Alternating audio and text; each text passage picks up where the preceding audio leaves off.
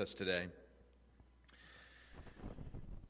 As I was preparing for this message, this particular image, actually an image that came to my mind was a sower, and I began to just look for the images of sowers, and this particular one caught my attention.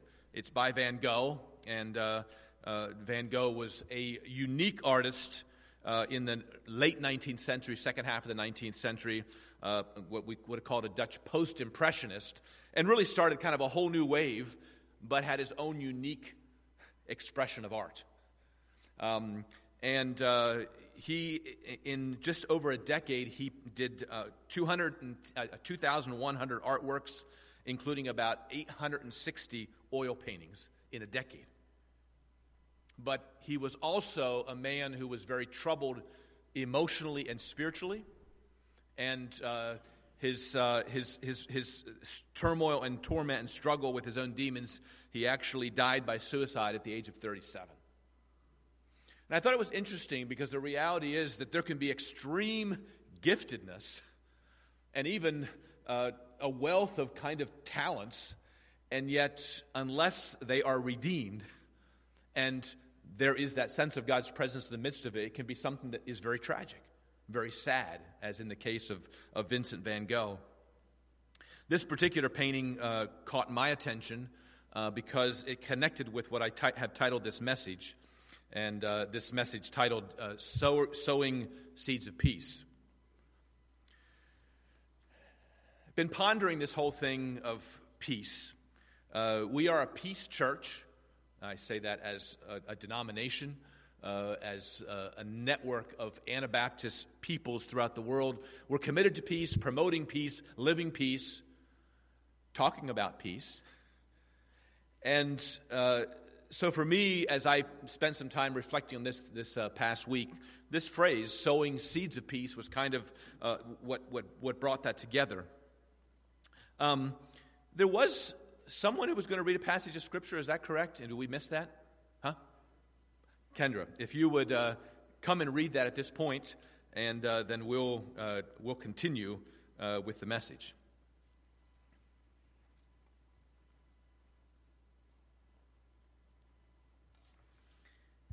I'll be reading Matthew 5, 1-16. Now when he saw the crowds, he went up on a mountainside and sat down.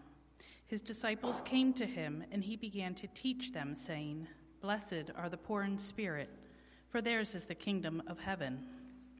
Blessed are those who mourn, for they will be comforted. Blessed are the meek, for they will inherit the earth. Blessed are those who hunger and thirst for righteousness, for they will be filled. Blessed are the merciful, for they will be shown mercy. Blessed are the pure in heart, for they will see God. Blessed are the peacemakers, for they will be called sons of God. Blessed are those who are persecuted because of righteousness, for theirs is the kingdom of heaven. Blessed are you when people insult you, persecute you, and falsely say all kinds of evil against you because of me. Rejoice and be glad, because great is your reward in heaven, for in the same way they persecuted the prophets who were before you. You are the salt of the earth, but if the salt loses its saltiness, how can it be made salty again? It is no longer good for anything, except to be thrown out and trampled by men. You are the light of the world. A city on a hill cannot be hidden. Neither do people light a lamp and put it under a bowl. Instead, they put it on its stand, and it gives light to everyone in the house. In the same way, let your light shine before men, that they may see your good deeds and praise your Father in heaven.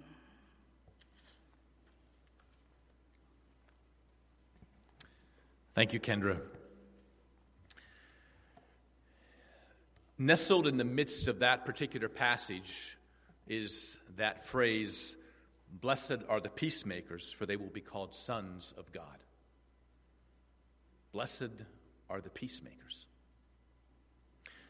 And I ponder a lot this concept in this context of a peacemaker. What does a peacemaker look like? How does a peacemaker live? What is planted and seen in the life of a peacemaker. That phrase in the middle of that passage that Kendra read from Matthew 5:9 that talks about blessed are the peacemakers, in the Message, again, a paraphrase by Eugene Peterson, he says it this way: you're blessed when you can show people how to cooperate instead of competing or fighting. That's when you discover who you really are, and you discover your place in God's family. Let me just read that again. You're blessed when you can show people how to cooperate instead of compete or fight.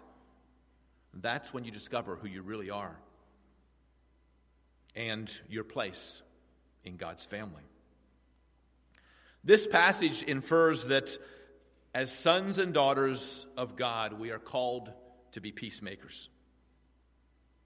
But what really is a peacemaker? What keeps us from being able to be the peacemakers that God has called us to be? And I think about it in the context of the fact that for many of us, this has not been modeled. And you might wonder how a bishop in the conference can say we've not modeled it, because the reality is we talk about peace all the time. Sometimes maybe we talk about peace too much, and again, a bishop shouldn't say that, but you understand what I'm saying. The reality is we talk about it.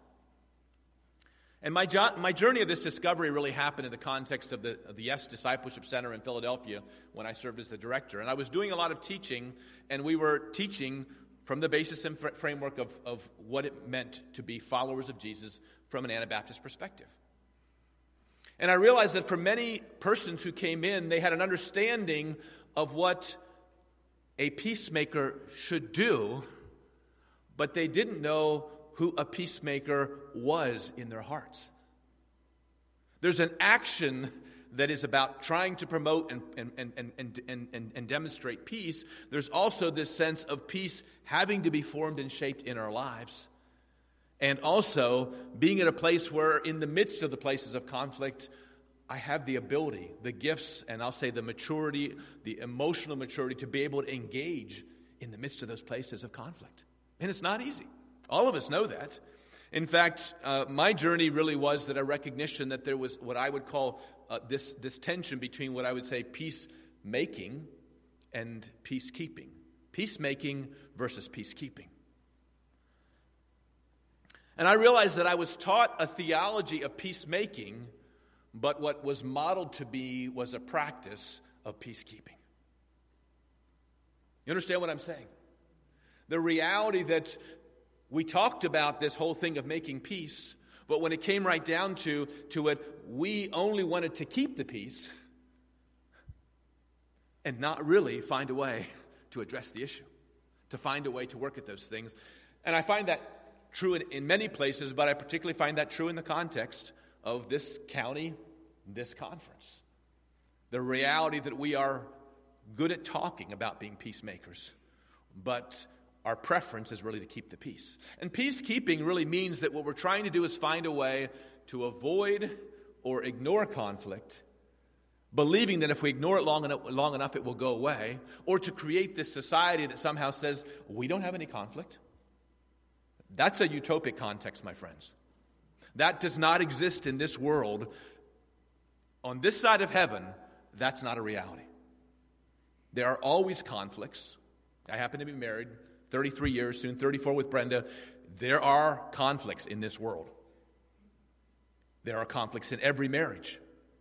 Now, it may be expressed in different ways, and personalities address that in different ways, but the reality is, it's there. And if we try to imagine that we are able to be peacemakers, when our practice really is that we're really working at it from the context of just saying we're just trying to keep the peace, we're really not engaging at the core of what is here. Peacemaking is engaging with the conflict and, in truth, coming to the place where conflict is resolved because we worked with it. And you and I both know that. That's way harder than peacekeeping. The only problem and the challenge is that peacekeeping doesn't bear the fruit that God has intended for his body.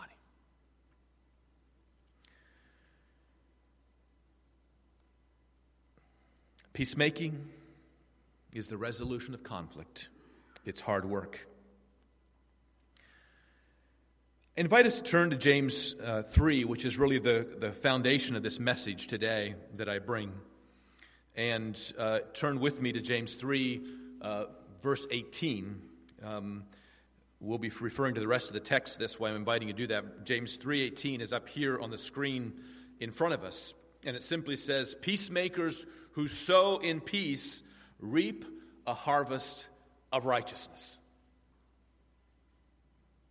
Now, if we were to do a kind of a straw poll here in the context and say how many of us are committed to or desire to reap a harvest, a harvest of righteousness, we would all say, well, of course. I want to be a contributor of righteousness. I want to be a part of what that is. I want there to be righteousness here on this earth. That's my desire. But it says here that peacemakers who sow in peace reap a harvest of righteousness.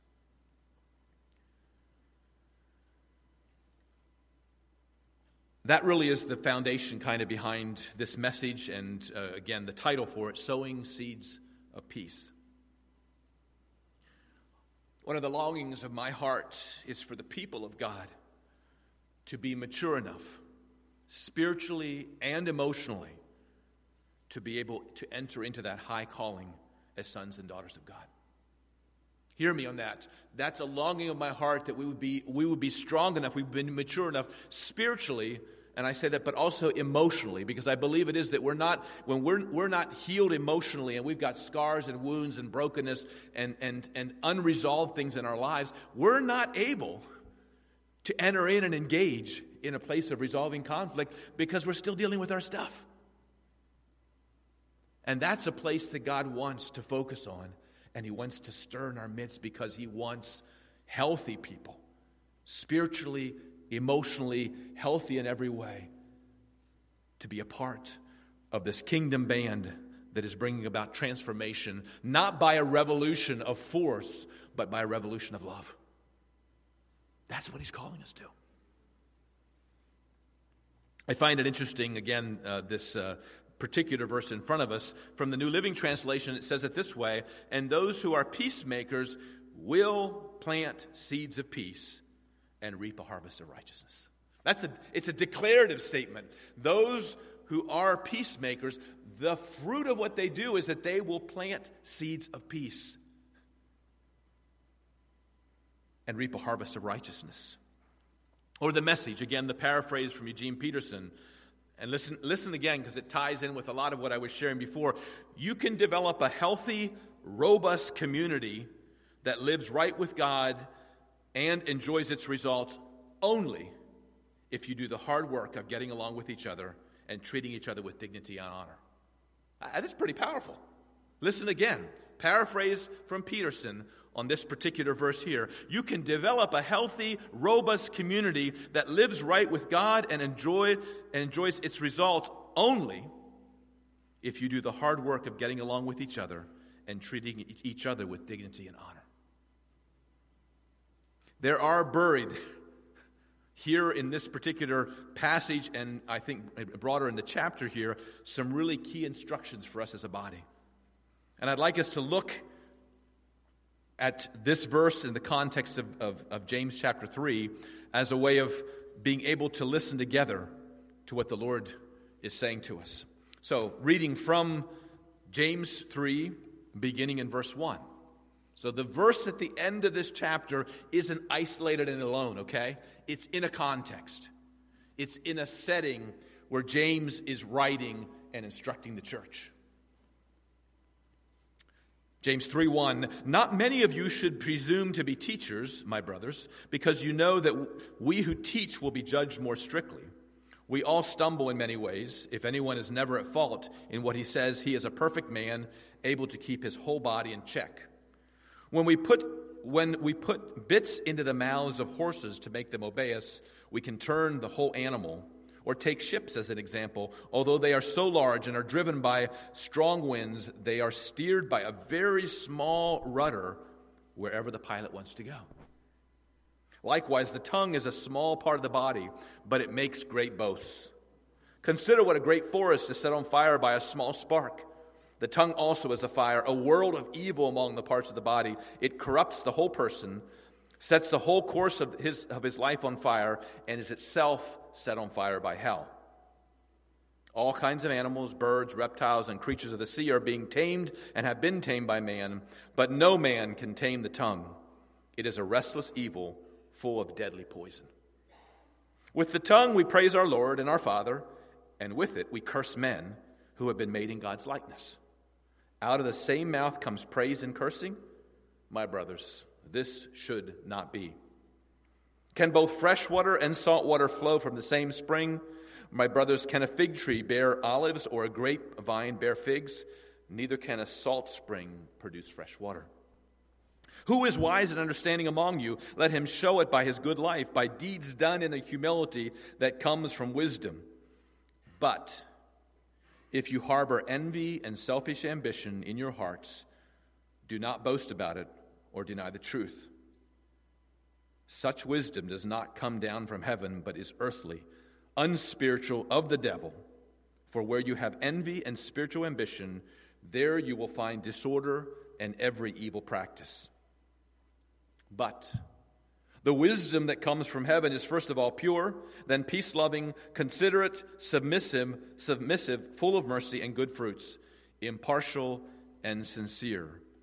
Peacemakers who sow in peace reap a harvest of righteousness.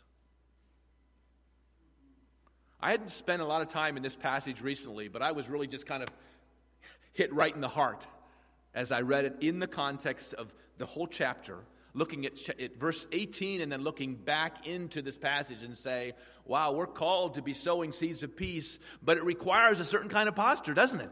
It requires a certain kind of guardedness in our lives, that we're not engaged in certain activities or postures of the heart, or we're not going to be people of peace.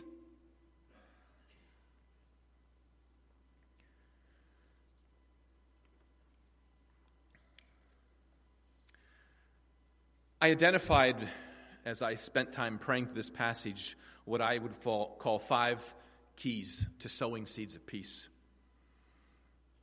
You can't read James 3 and not write down here, taming the tongue. You just can't do it. Taming the tongue and this part of our body that's really in many ways within the context of our mouth, so this whole thing forms words. But what it speaks about is what's in our minds and in our hearts. And when we're not guarded, you know what comes out? The truth. What comes out is what's inside. And at times it condemns us because it exposes us for what is happening inside. And none of us is exempt from this. Every one of us has to guard and tame this tongue. He says in the passage, it cannot be tamed like an animal or steered like or controlled like a ship. He uses those 2 examples. It makes great boasts. Nothing that any one of us likes less than somebody who always is standing up and tooting their own horn. You're just like, go away. Stop it. And then suddenly you realize in the midst of a particular situation, you were doing the same thing. You just found your nice little Christian way to do the same thing. But you were tooting your own horn. It's in our hearts. It's our human nature. We can't tame the tongue. We can't tame the heart.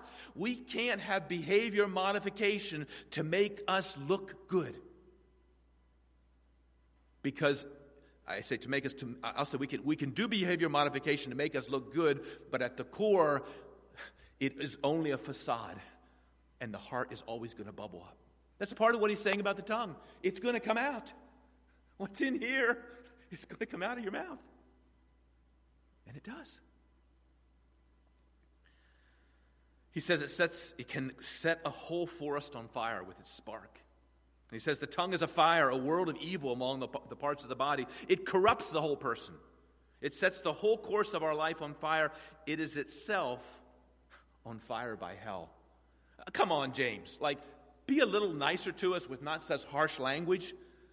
But what James is saying here is this kind of speech and behavior and practice is from the pit of hell. That's what he's saying. It's the enemy's strategy to destroy you and me and each gathered body of Christ around this world. That's his strategy. He wants us to fail. He wants us to crumble and to fall. That's his strategy. And I've been in a lot of churches around the world and in churches that I've been a part of in the context, and every one I've seen the same exact pattern. It's present. Insidious, but there to try to undermine what it is that God wants to do in the church. The reality is the tongue cannot be tamed by you or me. We don't have the power, the capacity, the ability to be able to tame the tongue. The same way that we can't tame our lives and change our lives and transform our lives, that's only the work of the Spirit of God within us that does that work of transformation. The tongue can't be tamed by you or by me. It says it's full of deadly poison. It isn't very hopeful for us. But we know that no matter what we face, that we cannot accomplish on our own strength, God is able to transform, to change, and to bring new life. To change us, to help us to control ourselves, and even to control our tongues. So one of the keys to sowing seeds of peace is to tame our tongue. And to tame our tongue, we're going to need surrender to the Spirit of God to do that. Like I said, I don't know any person who hasn't struggled with this, or any church where this hasn't affected God's purpose and plans for the church because of our human nature and what is there. And so even today, the cry of my heart and the cry before the Lord is, Lord, have mercy on us and come and tame our tongues. A second way we sow seeds of peace is by blessing and not cursing. In James 3, 9 through 12, he talks about that with the tongue we praise God, we stand up on Sunday and we worship, and with that same one we curse men. Now, we don't use this word curse very much in the context of our language. So now if you curse in our culture, curse means you use a four-letter word to use something that is inappropriate. Actually, curse just means speaking anything, whatever the word may be or the context where you're speaking something against a person, judging a person, or gossiping about a person. Any one of those things is a curse. You're speaking something against that person, and at its core, that speaking against someone really is our human nature at its base form. I feel better if I can say something bad about Jeff. I might really be bad, but if I can make Jeff look bad, then I'm a little better than Jeff. Now, that's not really a good foundation for a sense of good self-worth, but our human nature, that's how it gets its self-worth. And again, I'm saying this. You see it in children. You can watch this stuff, and they don't know how to kind of cover it up. As we become adults, we find socially acceptable ways to do the exact same thing, but it just looks okay.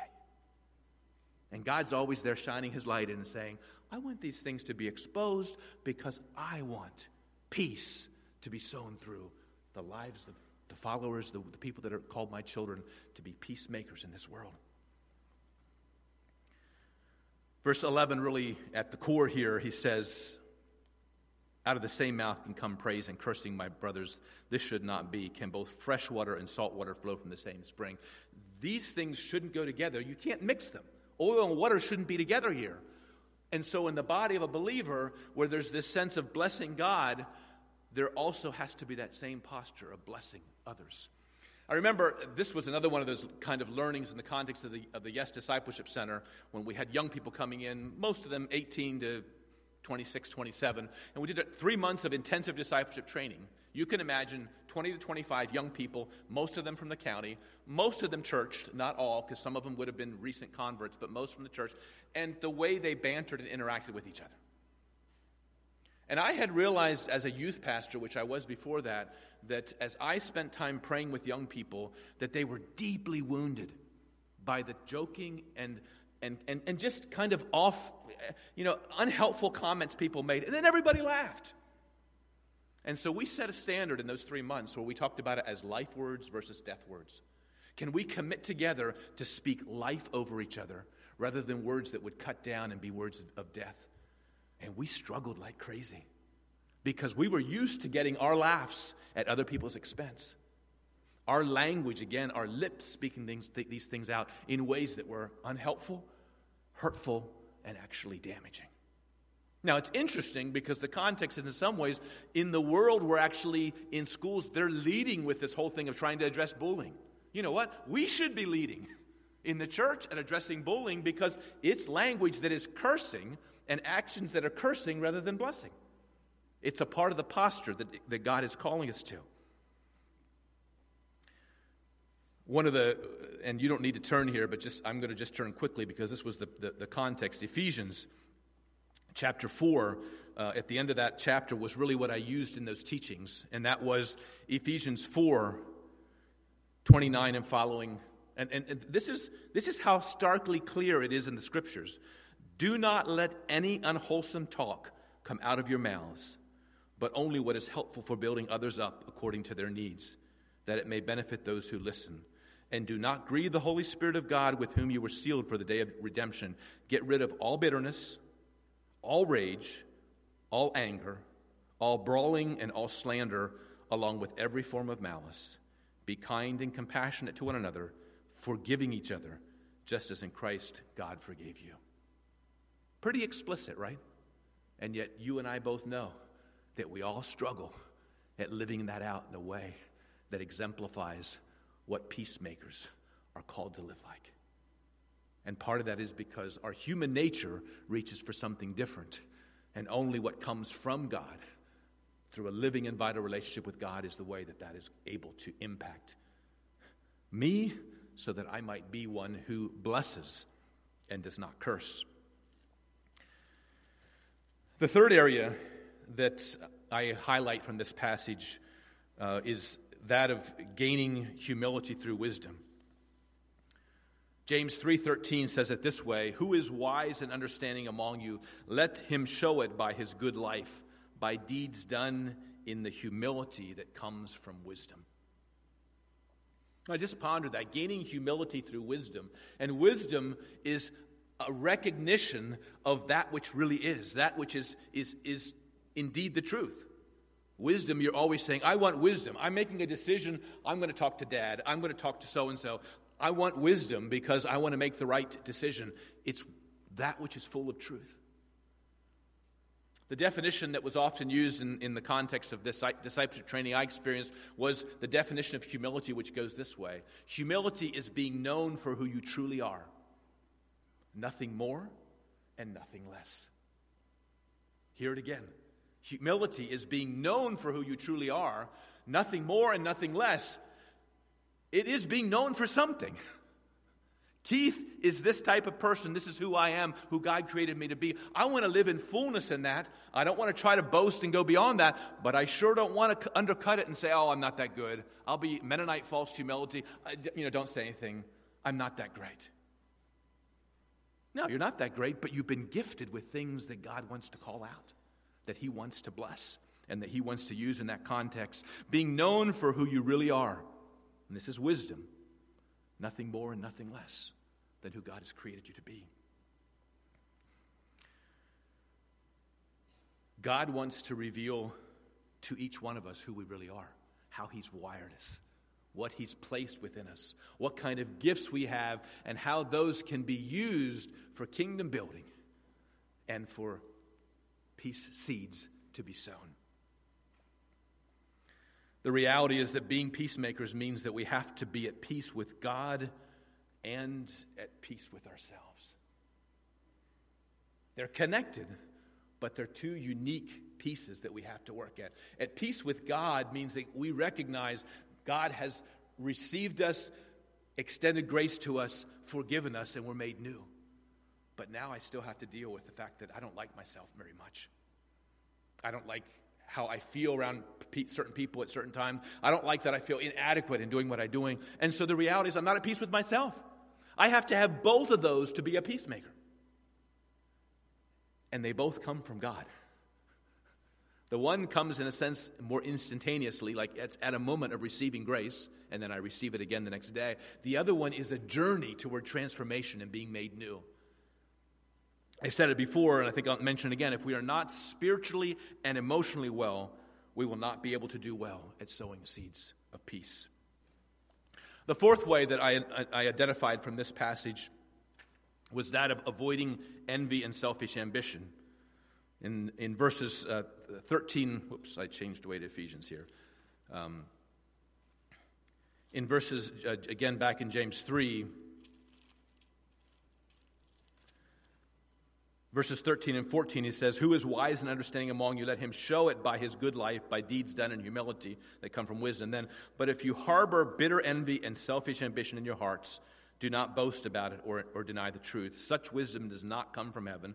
And he puts wisdom, in this context we put it in quotation marks because it's not truly wisdom. It doesn't come from heaven, but it's earthly, unspiritual, and of the devil. For where you have envy and spiritual ambition, there you will find disorder and every evil practice. Those are heavy words, but it identifies the fruit of envy and selfish ambition. When I'm jealous or envious of somebody else, or I have selfish ambition in a particular pursuit that I'm engaged in, the reality is that it creates all kinds of disorder. It's simply the fruit of that kind of living and that kind of practice. Again, it's clear that if those self-serving attitudes are in our lives, we will not be able to be peacemakers and sow seeds of peace. And then lastly, we long to be peacemakers. We must nurture soil in our lives that yearns for heavenly wisdom that comes from the heart of God. And this is closely connected with the third one. But the way in which James describes this heavenly wisdom really captures my attention.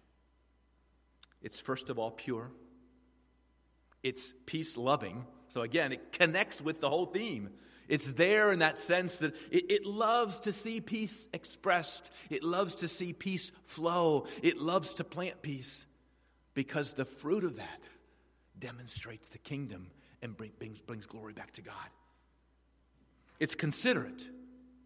It's submissive. It doesn't want its own way. It surrenders and submits to the body around it. It's full of mercy and good fruit. It's impartial. It's sincere. Brothers and sisters, those are characteristics of peacemakers, of those who are able to engage in sowing seeds of peace. I'm not speaking to East Pete, and I say we, I'm not speaking to Lancaster Conference per se. I'm saying we, as followers of Jesus in this world, have a long way to go on this one. We can talk about peace and peacemaking. But the proof is in the pudding again. How are we doing at that? At peace with God, at peace within ourselves, and the fruit of that kind of heavenly wisdom being experienced in our relationships one with another. That is the place that we find ourselves in. Again, with the declaration in closing from that verse, peacemakers who sow in peace reap a harvest of righteousness. I have a challenge for each one of you today, for myself included. It's one of the reasons I like to preach. I get to preach at myself, and I get to sit with it for a whole week and allow that to continue to percolate and stir in my soul. But for me, I'd like to encourage us just to pause for a minute with this question in front of us. And that is to ask God to give you the strength to live out James 3. Not to say, I'm going to try harder to do James 3. Because you can't do this. You're not capable or able in your own strength, at least to sustain it. You might for a day or a week, but it's not going to be sustained. It's going to be drudgery. It's going to require the power of the Holy Spirit coming and flowing and being poured into your heart and your life. Ask Him to help you to tame your tongue. Ask Him to help you to bless and not curse others. Ask Him to help you to gain humility that comes from wisdom. Ask Him to help you to avoid envy and selfish ambition. And ask Him to help you to nurture that heavenly wisdom as it was described in verse 17. Let's just pause for a minute in quietness.